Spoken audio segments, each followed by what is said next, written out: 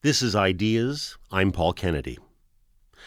The word public slips smoothly and unobtrusively through contemporary talk. Public opinion, public discussion, the Canadian public, and many related terms all seem to have an obvious and unremarkable meaning, except when you pause and ask what they actually point to. Where does this public discussion take place? Why does everyone in Canada constitute a sovereign entity? The public is what philosopher Charles Taylor calls a social imaginary. It's there because we all imagine that it's there. How it got there is the question behind a research project called Making Publics. Headquartered at McGill University, it's an interdisciplinary, North America-wide association of scholars who have been tracking the emergence of a new idea of the public in early modern Europe. Their hypothesis is that before there was any idea of a general public or a society-wide public sphere, there were individual publics brought together by shared interests and made possible by new media. Ideas producer David Cayley has been following the work of Making Publics, and today he'll tell the story of several of these new publics, beginning with the spread of a taste for portraiture in 16th century England. In provincial England, we have people who are craftsmen. It's not an art for those folks, it's a craft. They're trained in the guild. They may paint a ship's prow or a pub sign on Tuesday and Thursday and knock off a portrait Friday and finish it, the following Tuesday and then go back and paint someone's staircase. And you can tell the difference when you look at the portrait. From there, we'll move on to religious publics in the 17th century. A company has an endowment. They bring a theology student from Oxford down on a Wednesday night to give a lecture, a sermon at a church in London. 100 people hear it. Now they want more people to have access to it. They're going to take that sermon and they're going to make it public. And now everybody who reads that sermon is potentially going to be brought in. And finally, we'll turn to the emergence of a literary and writing public in the 18th century. The diary, the letter, the literary forms that we still associate with reflection, with analysis, become increasingly prominent. It's as if somebody suddenly switches on a light. Our series is called The Origins of the Modern Public. It's presented by David Cayley. In the early 16th century, the German painter Hans Holbein moved to England, where a letter of introduction from his illustrious friend Erasmus made him welcome in the circle of Thomas More. He enjoyed success at court, and by 1535 had been appointed King's Painter by Henry VIII. The brilliance and clarity of the portraits he painted, of Henry, of More, of Erasmus, and many others, still vividly evoke and even define his age. Holbein's subjects came from the world of the nobility and the great merchant houses, but the taste for portraiture that he helped to create soon extended beyond these elite circles. Robert Tytler is Professor Emeritus of History at Concordia University and a member of the Making Publics research group.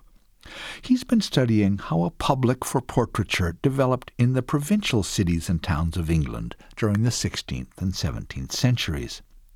I asked him where he thought this new interest had come from, and he ascribed it, first of all, to the spirit of the time. Just around the time of the break of the English Church from Roman Catholicism, the reign of Henry VIII, the 1540s, also a time of very rapid population growth, considerable social competition between classes, a clamor for status, a clamor for advancement. Much of the old landed classes of the 15th century have passed on. Their lines have come to an end through failure to produce male heirs. Some of them are killed off in the Wars of the Roses. And society is more open in a way than it has been for a long time. And one of the keys to social advancement is, in a way, self-proclamation, to proclaim your legitimacy as a person of gentility, a person of lineage, a person of worth and value. And there are a number of ways of doing that. One is reflected, for example, in the revived and very intense interest in heraldry, the clamoring to become armigerous, to gain a coat of arms and display it on everything you own. But a very parallel side of that is a clamor for portraiture as self-legitimation. The model comes from the crown, the court circle, the senior aristocracy, who picked this up, Henry VII to some extent, Henry VIII who succeeds him in 1509. And it is abetted considerably by the reception of continental ideas about portraiture, particularly as brought to England by Hans Holbein. This creates an affinity for portraiture, which spreads from the court circle, the crown of the court circle outwards.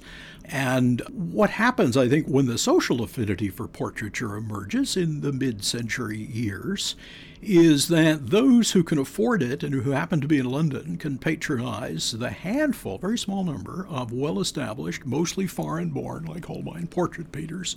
But those elsewhere in the reign cannot do that. They don't have geographic access. They may not have the connections to get a Holbein to paint them. They may not be in London enough. And so they come back and rely on local painters who are not portrait painters in any formal sense of the word. They're painters of all things. We would call them house painters. But when someone walks in the front door of the workshop and says, I know you paint houses most of the time, but could you do a portrait? No one says no. And so we have an enormous proliferation from the 1560s, 1570s, hard to date precisely, of portraiture spreading socially and geographically throughout the realm and being done in London by people well trained in continental Renaissance notions of perspective and so forth. But in provincial England, we have people who are craftsmen. It's not an art for those folks, it's a craft. They're trained in the guild. They may paint a ship's prow or a pub sign on Tuesday and Thursday and knock off a portrait Friday and finish it, the following Tuesday and then go back and paint someone's staircase. And you can tell the difference when you look at the portrait. These people, the country squire, the urban professional, a master butcher in Ipswich in Suffolk, who in 1609 has a portrait done of himself, they compose the burgeoning public for portraiture. And stylistically, it's an interesting phenomenon culturally because it invokes a blending of imported styles, to use that term, from the continent, which we might call polite styles and somewhat academic in their nature, with the native English vernacular craftsmanship that would have survived through the pre-Reformation period. These are guys whose fathers or grandfathers would have painted imagery in the parish church and lots of Virgin Marys and so forth. And after the Reformation, of course, those subjects are proscribed and they have to paint something else in order to earn a living.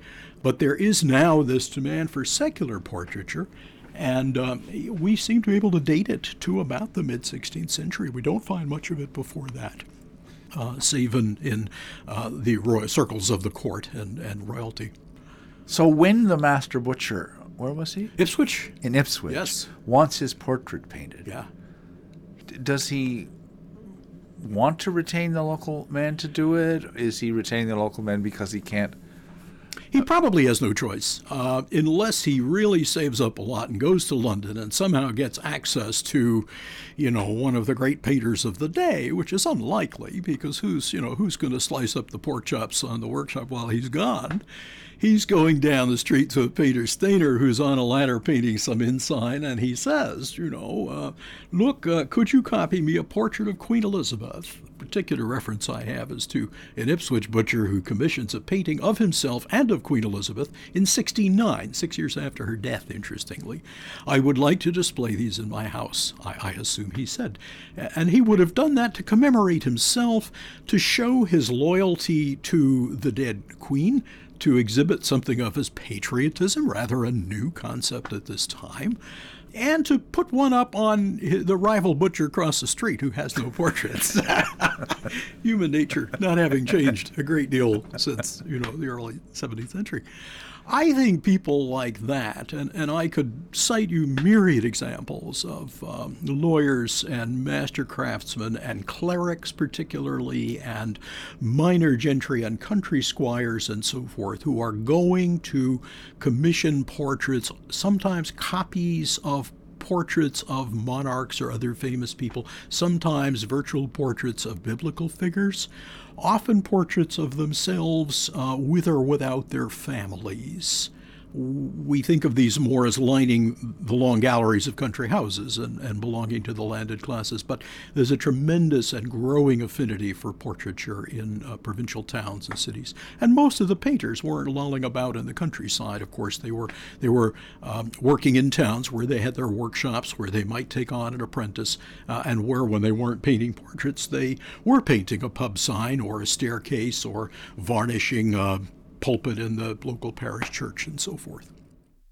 The popular taste for portraiture, Robert Tytler says, began with the court and the continental styles in favor there, and gradually spread throughout the realm. But in his view, this does not mean that people outside of London simply copied the fashions of the high and mighty. Portraits painted in Gloucester look quite different than portraits painted in Norwich or in Chester. The available paints were different. The local craft traditions were different. Regional vernaculars, Tytler thinks, interacted with the styles favored by the elite. The formation of a mainstream cultural tradition, English portraiture, is the result of a constant interface between formal, polite notions of the way one ought to speak, to paint, to dress, to sing, and ancient, traditional folkloric versions of the same thing. My concept of the formation of an English school of portraiture is something which emerges in the great mixing bowl of local traditions from Norwich and Chester and Exeter and Gloucester on the one hand, displayed in the work of craftsmen whose families may go back several generations in that occupation, and on the other hand, the reception of, let's say, formal implied ideas from the continent as brought to England through Holbein in his time or through Rubens and Van Dyck a century later and so forth, so that by the 18th century, I think you can say there are two forms of, let us say, portraiture. One is an English version of forms which are common to the continent, but there's also a survival, I think in many cases, of these regional traditions. Oliver Goldsmith writes in what? Remember the work, but he talks about the portrait painter who goes around the countryside doing portraits at 15 shillings a head in the 18th century. And I think these are regional guys. I'm seeing the ancestors of that portrait painter in my period. And I think when we talk about making publics, we need to take this kind of interface, this cultural mixing, into account. English portrait painting blended local and imported styles. But in what sense did it create a public? The answer to this question, in Robert Tytler's view, reaches past the limited number of people who actually sat for portraits and into the much larger group who were in some way influenced by their knowledge of this new liking. Just to know, for example, that people of only middling status, aldermen, minor gentry, butchers, were memorializing themselves in this way might change one's view of things. And so the public for portraiture takes in all those who established some significant relationship to this practice. I define it as people who shared an affinity. In other words, they might want to have their portrait painted, but for economic or other reasons they can't do it. They might admire portraits in the houses of others, but not particularly want one themselves. The admiration constitutes part of that affinity. It would include people who start to draw and paint as hobbies, which we do also get in this period, but who may not have a portrait done of themselves, so that a public for portraiture is more than just the consumers. The influence of portraiture, according to Robert Tytler, rippled outward through the ranks of those who felt some affinity for this new practice. And the practice itself changed over time. Anne Thackeray is a curator and art historian, a member of the Making Publics research group, and Robert Tytler's collaborator in the study of 16th and 17th century English portraits. She says that in the first phase of this new fashion, portraits show the marks of what Tytler earlier called the clamor for status. Postures are stiff, and there's an emphasis on display of clothing, of possessions, of markers of identity and allegiance. Later portraits show more individuality. You see people, and you see people change. And you see what interests them change. So that whereas someone like, an Elizabethan courtier might have himself painted in extremely expensive clothing with his coat of arms, and maybe his heir standing beside him, okay. The next generation will be showing you what interests them. They'll be showing you books that are particularly interesting to them. They'll be showing you a bit of landscape in the background or more allegory. And then as the century goes on, towards the end of the century, you're getting people who are actually in very relaxed poses, who are interacting with one another, or even interacting with you, or posing in melancholy poses or whatever. So it becomes the kind of emotion and movement and action that people are living in their lives gets into the portraits, and the portraits become less about how rich I am and how highly born I am, and more about what sort of person I am, what interests me. So when you get to the point where you're having a portrait of Sir Isaac Newton, it's this electric personality. There's a wonderful portrait of him by Kneller in the National Portrait Gallery in London, and it's a man who's just alive, brilliant. This amazing mind is looking you right in the eye. And he's wearing clothes that could be anybody's clothes. They're anonymous clothes. It doesn't matter how rich he is. What matters is the mind he has, the spirit he has.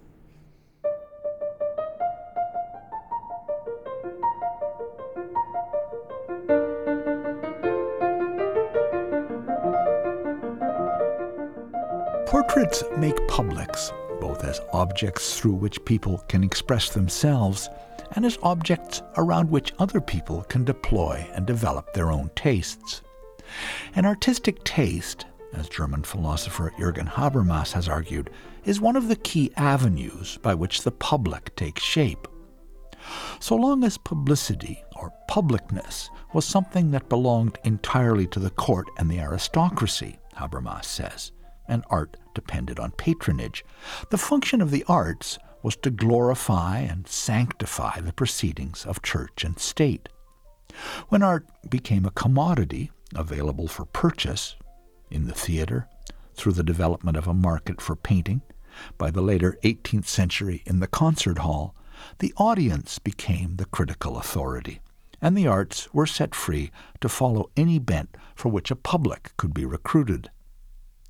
But the arts were only one of many pathways by which the public was constructed. Joe Ward is the chairman of the history department at the University of Mississippi and a member of the Making Publics research team.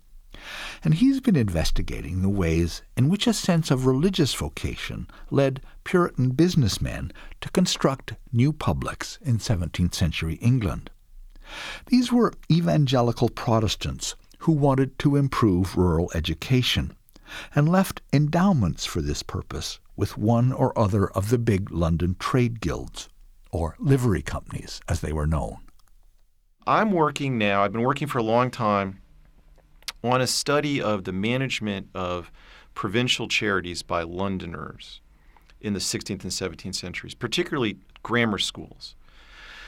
In the pre-modern period, there was the assumption that before you could go off to university, you need to have basics in Latin and in Greek. But of course, very, very few people, only the children of aristocrats and the rich gentry, could afford the tutors or the few schools that existed in the big cities.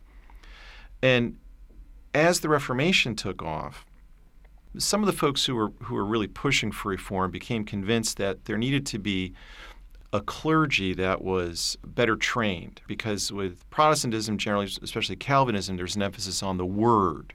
rather than the ritual. And in order to preach the word, you needed to be able to study it, and you need to be able to study it in a very sophisticated way. And so there became a concern that there needed to be an effort to create a better educated clergy. And one way to do that is to create a larger pool of potential university students. And Londoners, through these livery companies, became interested in this because particularly in the 16th century, many, and perhaps in some cases most Londoners were not originally from London.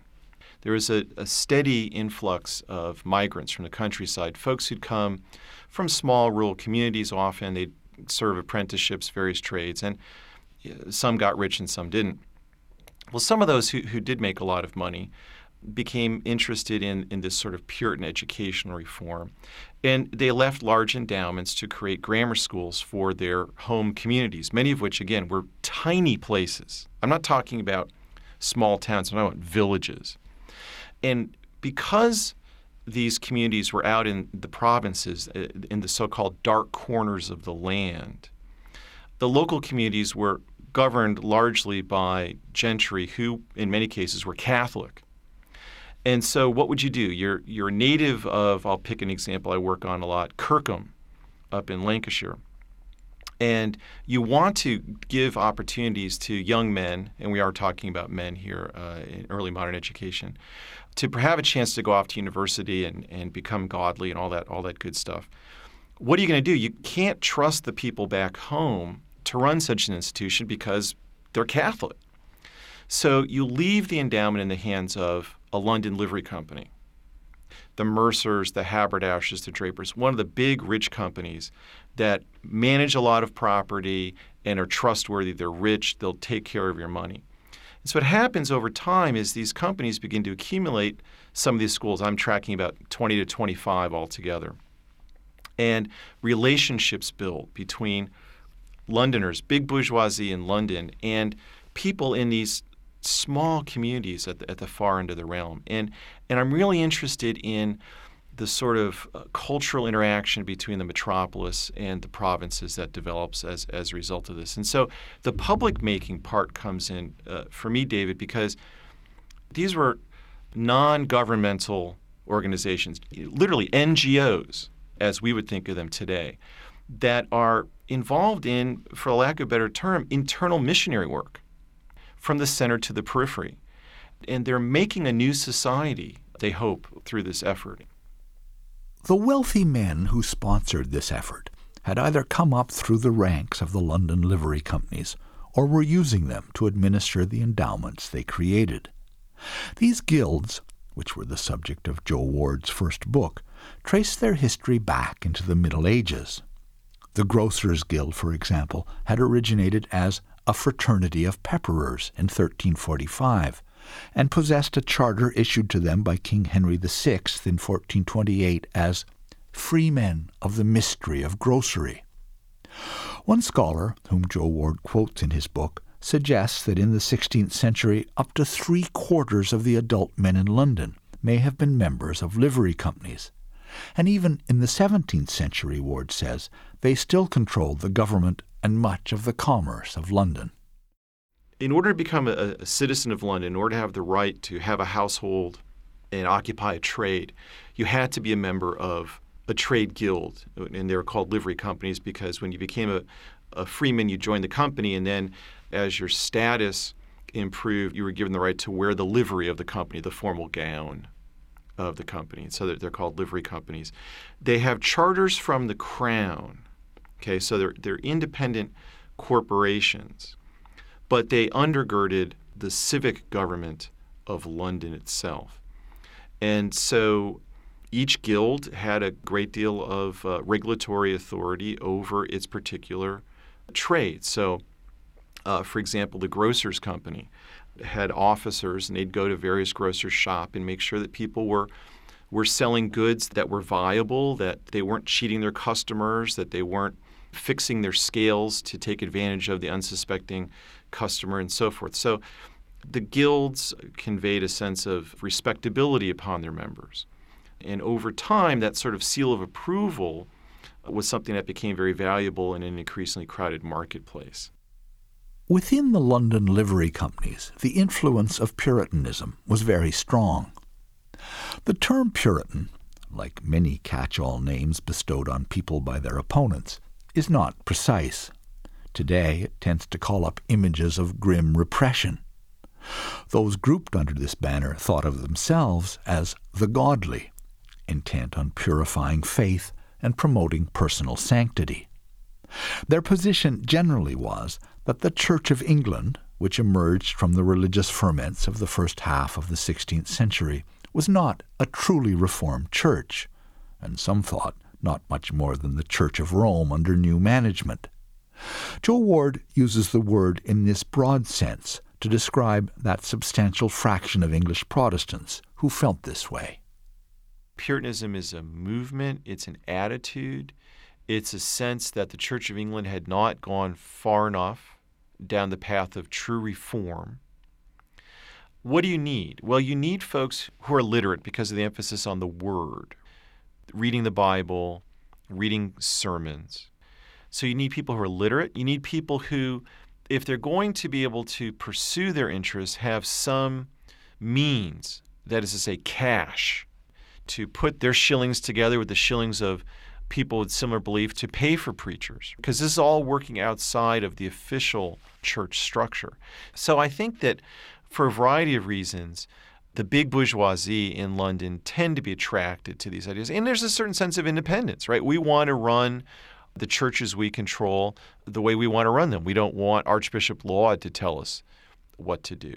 So Puritanism with a small p. Folks are attracted to social order, people who believe that there is an elect who are here to provide some leadership to the rest, and perhaps they themselves are among that elect. So I think for a variety of reasons, the big livery companies in London tend to foster the conditions that support the development and propagation of some of these Puritan ideas. Puritanism was an evangelical movement. It was interested in propagating the Word of God, and through this ambition, Joe Ward says, it seeded new publics. The primary vehicle by which the Word was disseminated was the sermon, and in the age of print, Ward says, sermons could create associations that went far beyond the preacher's immediate audience. You do not need to know every other member of your public. So that's why for us the circulation of text seems to be such an integral facet of public making. Anybody who goes and reads this sermon is now potentially a member of this public. So you have to have a set of conditions in place that enable the type of publicity, I mean quite literally publicity, making what was essentially a small event.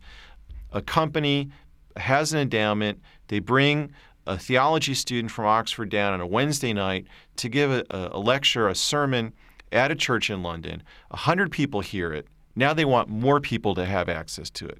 They're going to take that sermon and they're going to make it public. And now everybody who reads that sermon is potentially going to be brought in. So now you read the sermon and it strikes a chord with you. You go back to the bookseller, you say, hey, you got any more of this stuff? Now the next time someone comes to the bookseller or the printer and says, do you want to print this sermon? They say, oh yeah, that last one did really well. Yeah, I want to print the next one. The public that can be created by a printed sermon is potentially unlimited. More people will be brought in, Joe Ward says, but who they are and where they are and what the sermon actually means to them will probably never be known by those who distribute the sermon. A public is a relationship between strangers, often acting quite independently, who still share something that is powerfully important to them. Joe Ward illustrates this point with the case of two men whom he has encountered in his current research on provincial charities, men living at different times and in different places who were moved to do exactly the same thing. The first, William Jones, was a wealthy merchant who left money with the Haberdashers' Company to endow a school, a lectureship, and an almshouse in his native Monmouth. The second, Henry Colburn, a successful scrivener, left money with the Drapers' Company, there was no Scrivener's Company, to set up an identical operation in his hometown of Kirkham in Lancashire. Here are these two guys, grew up 2 generations apart, different ends of England. They come to London, they're in different lines of work. Neither one, as far as we can tell, is a formal member of the company to which they trust huge amounts of money.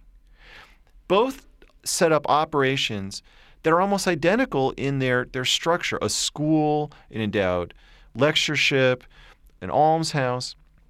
The similarities here suggest that there's something going on, and that something is a public that's forming around this notion that London wealth can serve as a counterweight to the official Church of England, which is dragging its feet in the area of lay education and godly preaching. So these are guys who are anonymous to one another. There's no corporation of godly benefactors of provincial charities. It's just a bunch of individuals who seem to be attracted to the same sorts of issues, and they're using similar media, right? If you want to consider an almshouse a kind of text, they're setting up similar institutions to address similar problems, different parts of the realm, and they're brought together through their common interest in propagating godliness.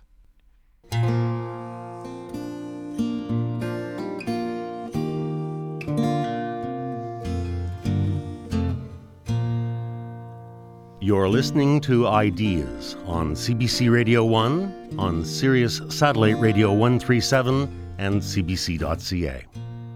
Our program is called The Origins of the Modern Public, and it's presented by David Cayley.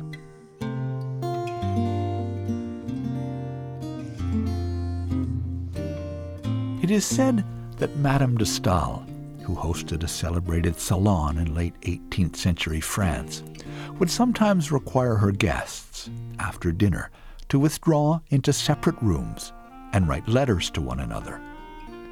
German philosopher Jürgen Habermas tells the story in his book The Structural Transformation of the Public Sphere, the classic account of the new conception of the public that developed in the 18th century.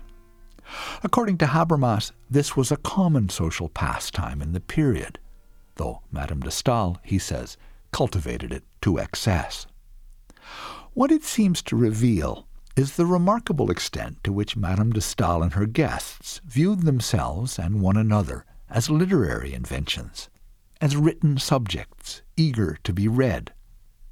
The new public of the 18th century, Habermas says, was from the outset a reading public, and it was through letters and diaries, novels and newspapers that its members trained their faculties of sympathy and critical judgment.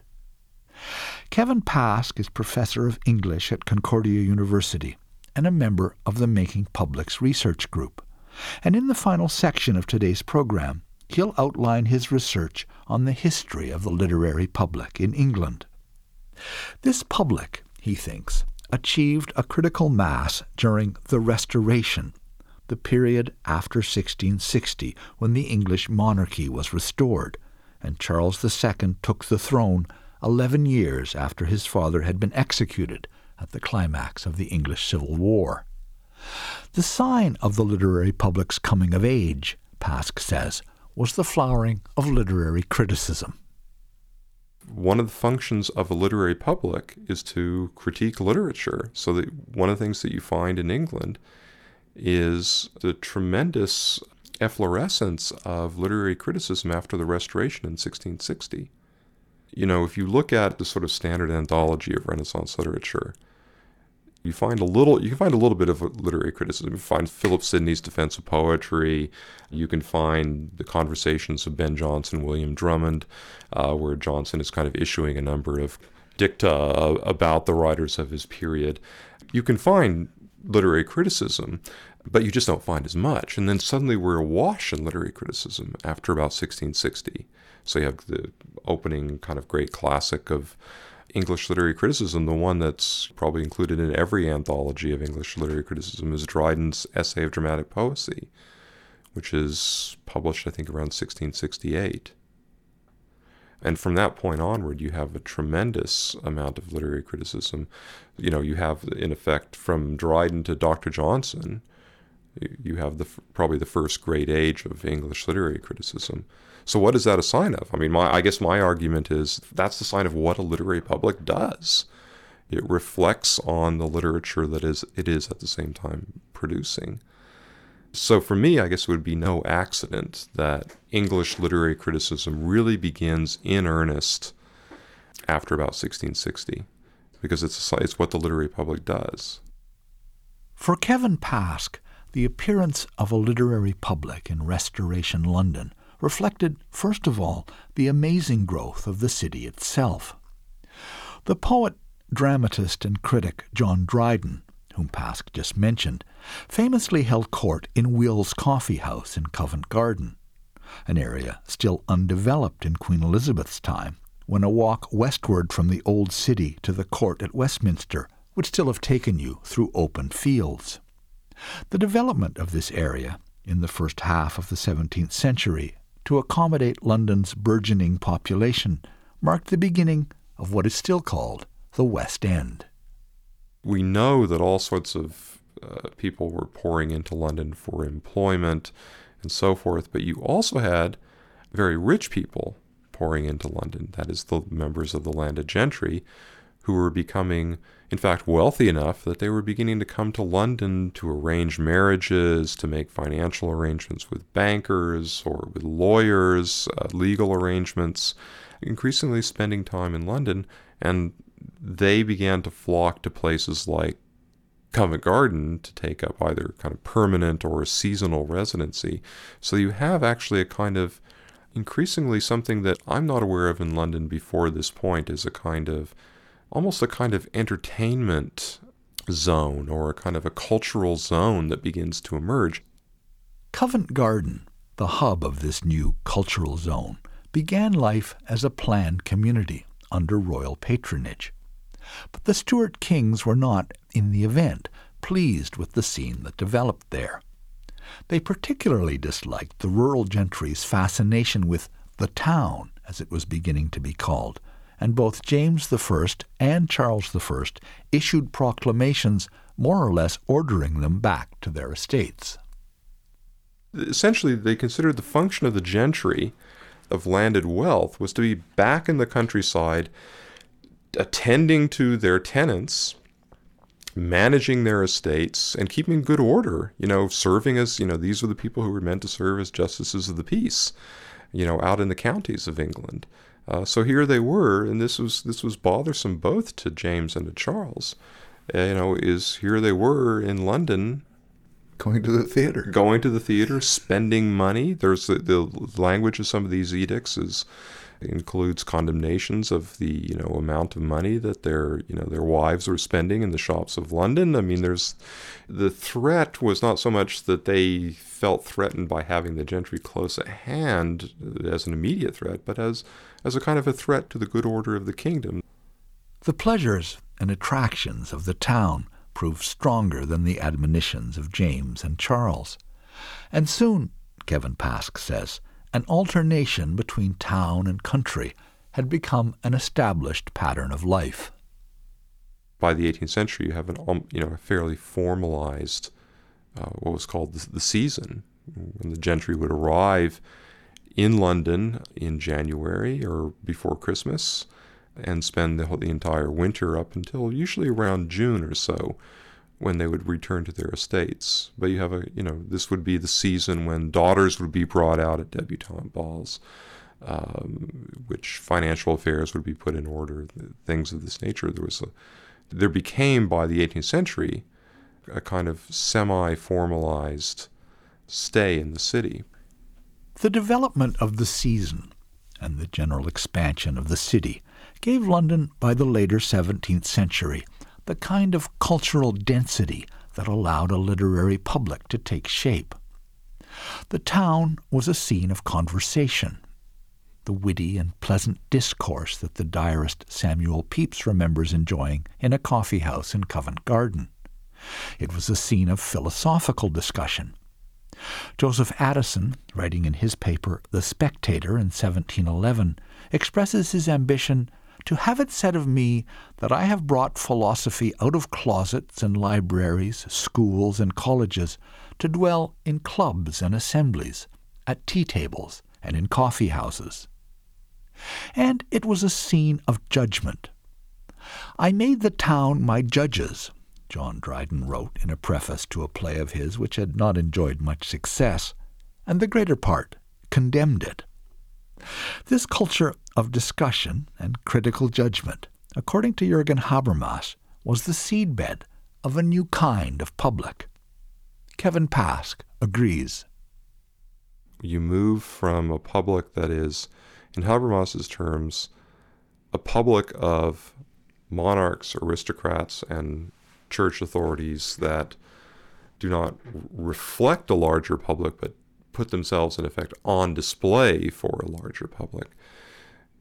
And what you move towards ultimately is our sense of the general public, which didn't even exist in the early modern period. It would have seemed almost laughable to talk about the general public. The public was something that belonged only to the state. The monarch was public. Who else was public?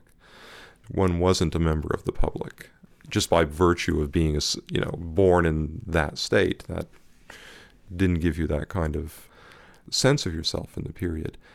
But for me, I think one of the interesting things about the literary public is that it actually explicitly conceives of itself as a public and begins to talk about itself as the public by the end of the 17th century, and as a public that is no longer seen as belonging to a kind of a courtly or ecclesiastical state world. It is a public that is, let's say, somewhat more out in the open, no longer in Westminster, and not exactly in the City of London either, but in this new space of this emerging West End of London, in the English example.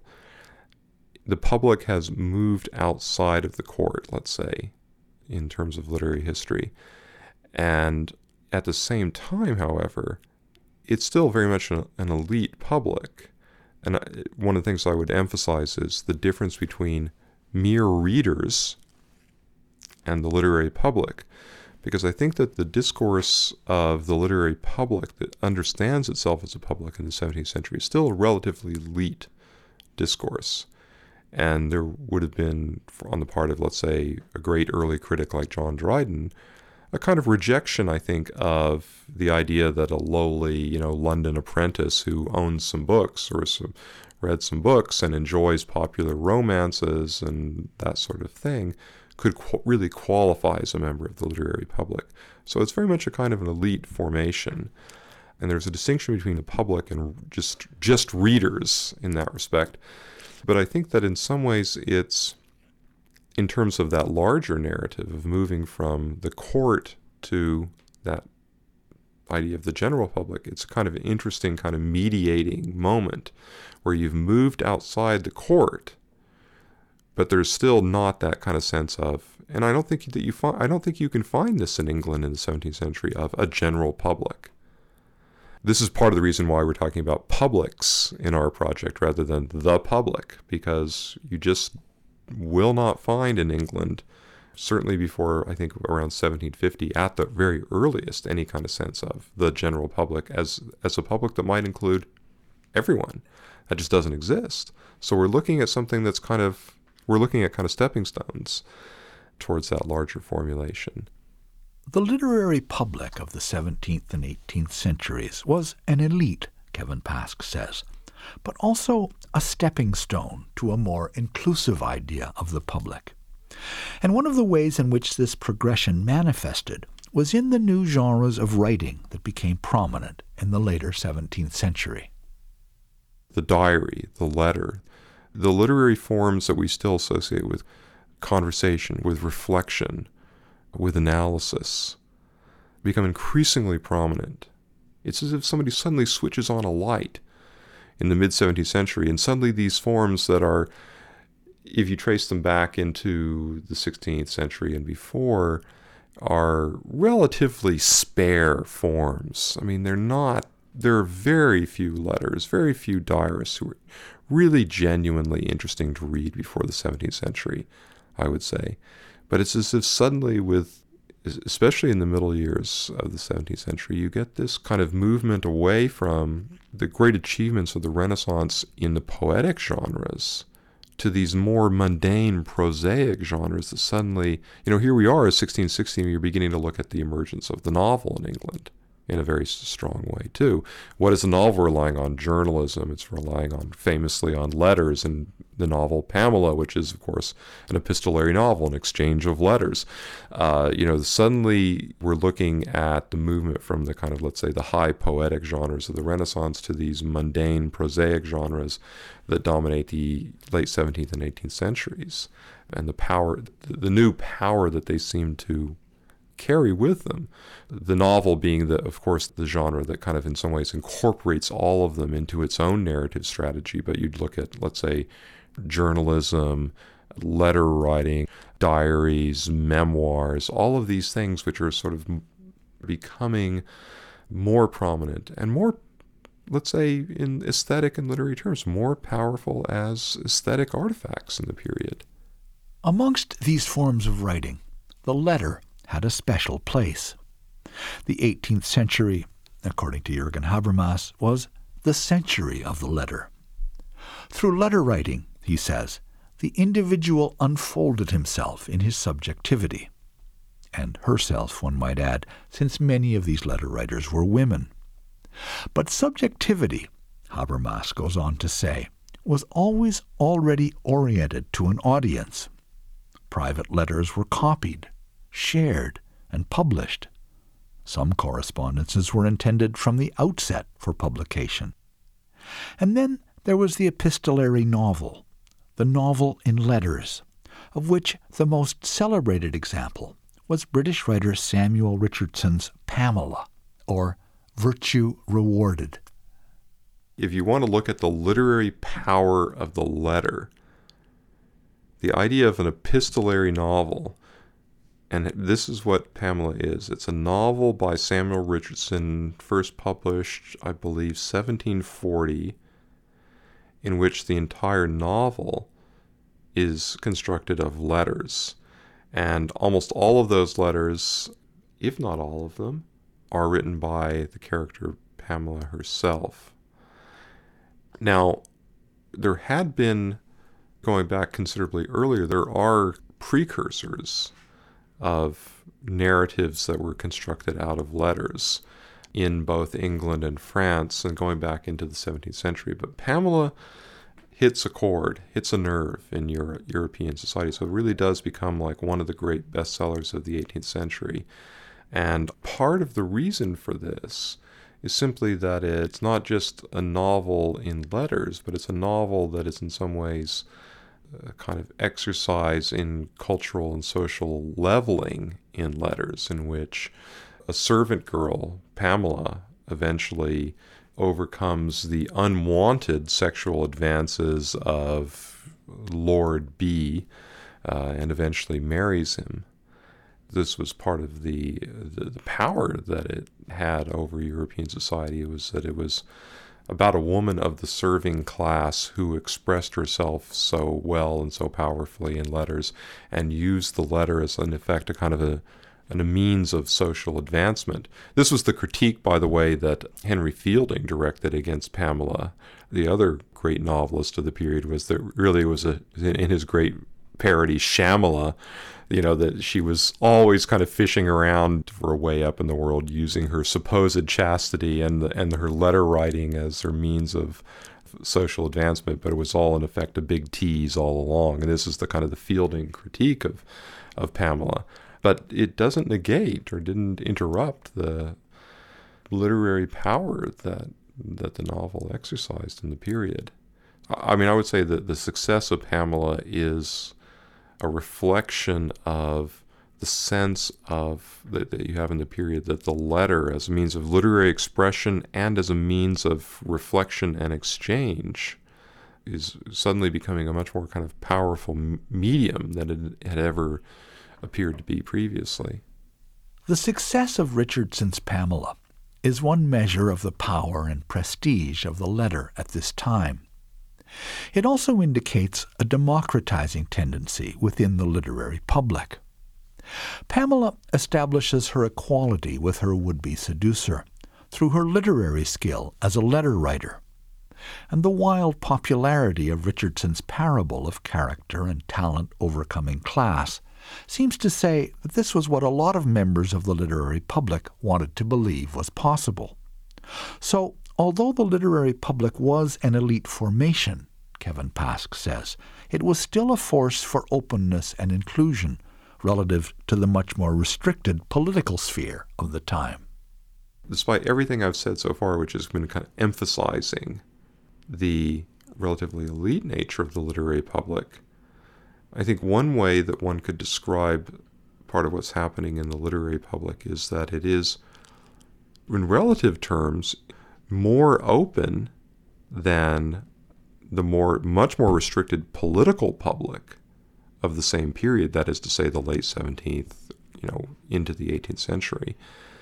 So that women, for example, and the example of the French salon is important here, women were very early on participating as equals to men in the development of a literary public, that there was a somewhat more open door to non-elite men as well, who had shown talent. Of course, showing talent would usually require a high degree of educational obtainment, so usually was relatively restricted. But there were, as previously, of course, you had someone like William Shakespeare, who showed lots of talent and came from, a relative backwater of Stratford-upon-Avon and from a relatively, certainly non-aristocratic, non-elite family. Those kinds of openings were still in place. So I think that one of the things that happened, if you can look at the literary public as one of the places where a certain kind of public or publicizing discourse was being trained, it was also being opened up more in the literary domain than it was in the political domain itself, so that you have, let's say, kind of uneven developments where literature is becoming, even though, as I was saying, remains relatively elite, is more open to people who would not have had any form of representation or inclusion within the political sphere or the political public sphere. So that kind of uneven development also opens up the possibility that there will be a reflection on the disequilibrium between what's happening in literature and what's happening in politics. So someone like Fielding, again, Henry Fielding, from a relatively conservative standpoint, reflects by the middle years of the 18th century on what he calls the downright anarchy, as he terms it, of the literary world. That is to say, a world that it was, according to Fielding's judgment, was spinning out of the control of its own elites. Kevin Pask, professor of English at Concordia University and a member of Making Publics. I'll continue my exploration of the origins of the modern public next time with a program on the public sphere in the 18th century.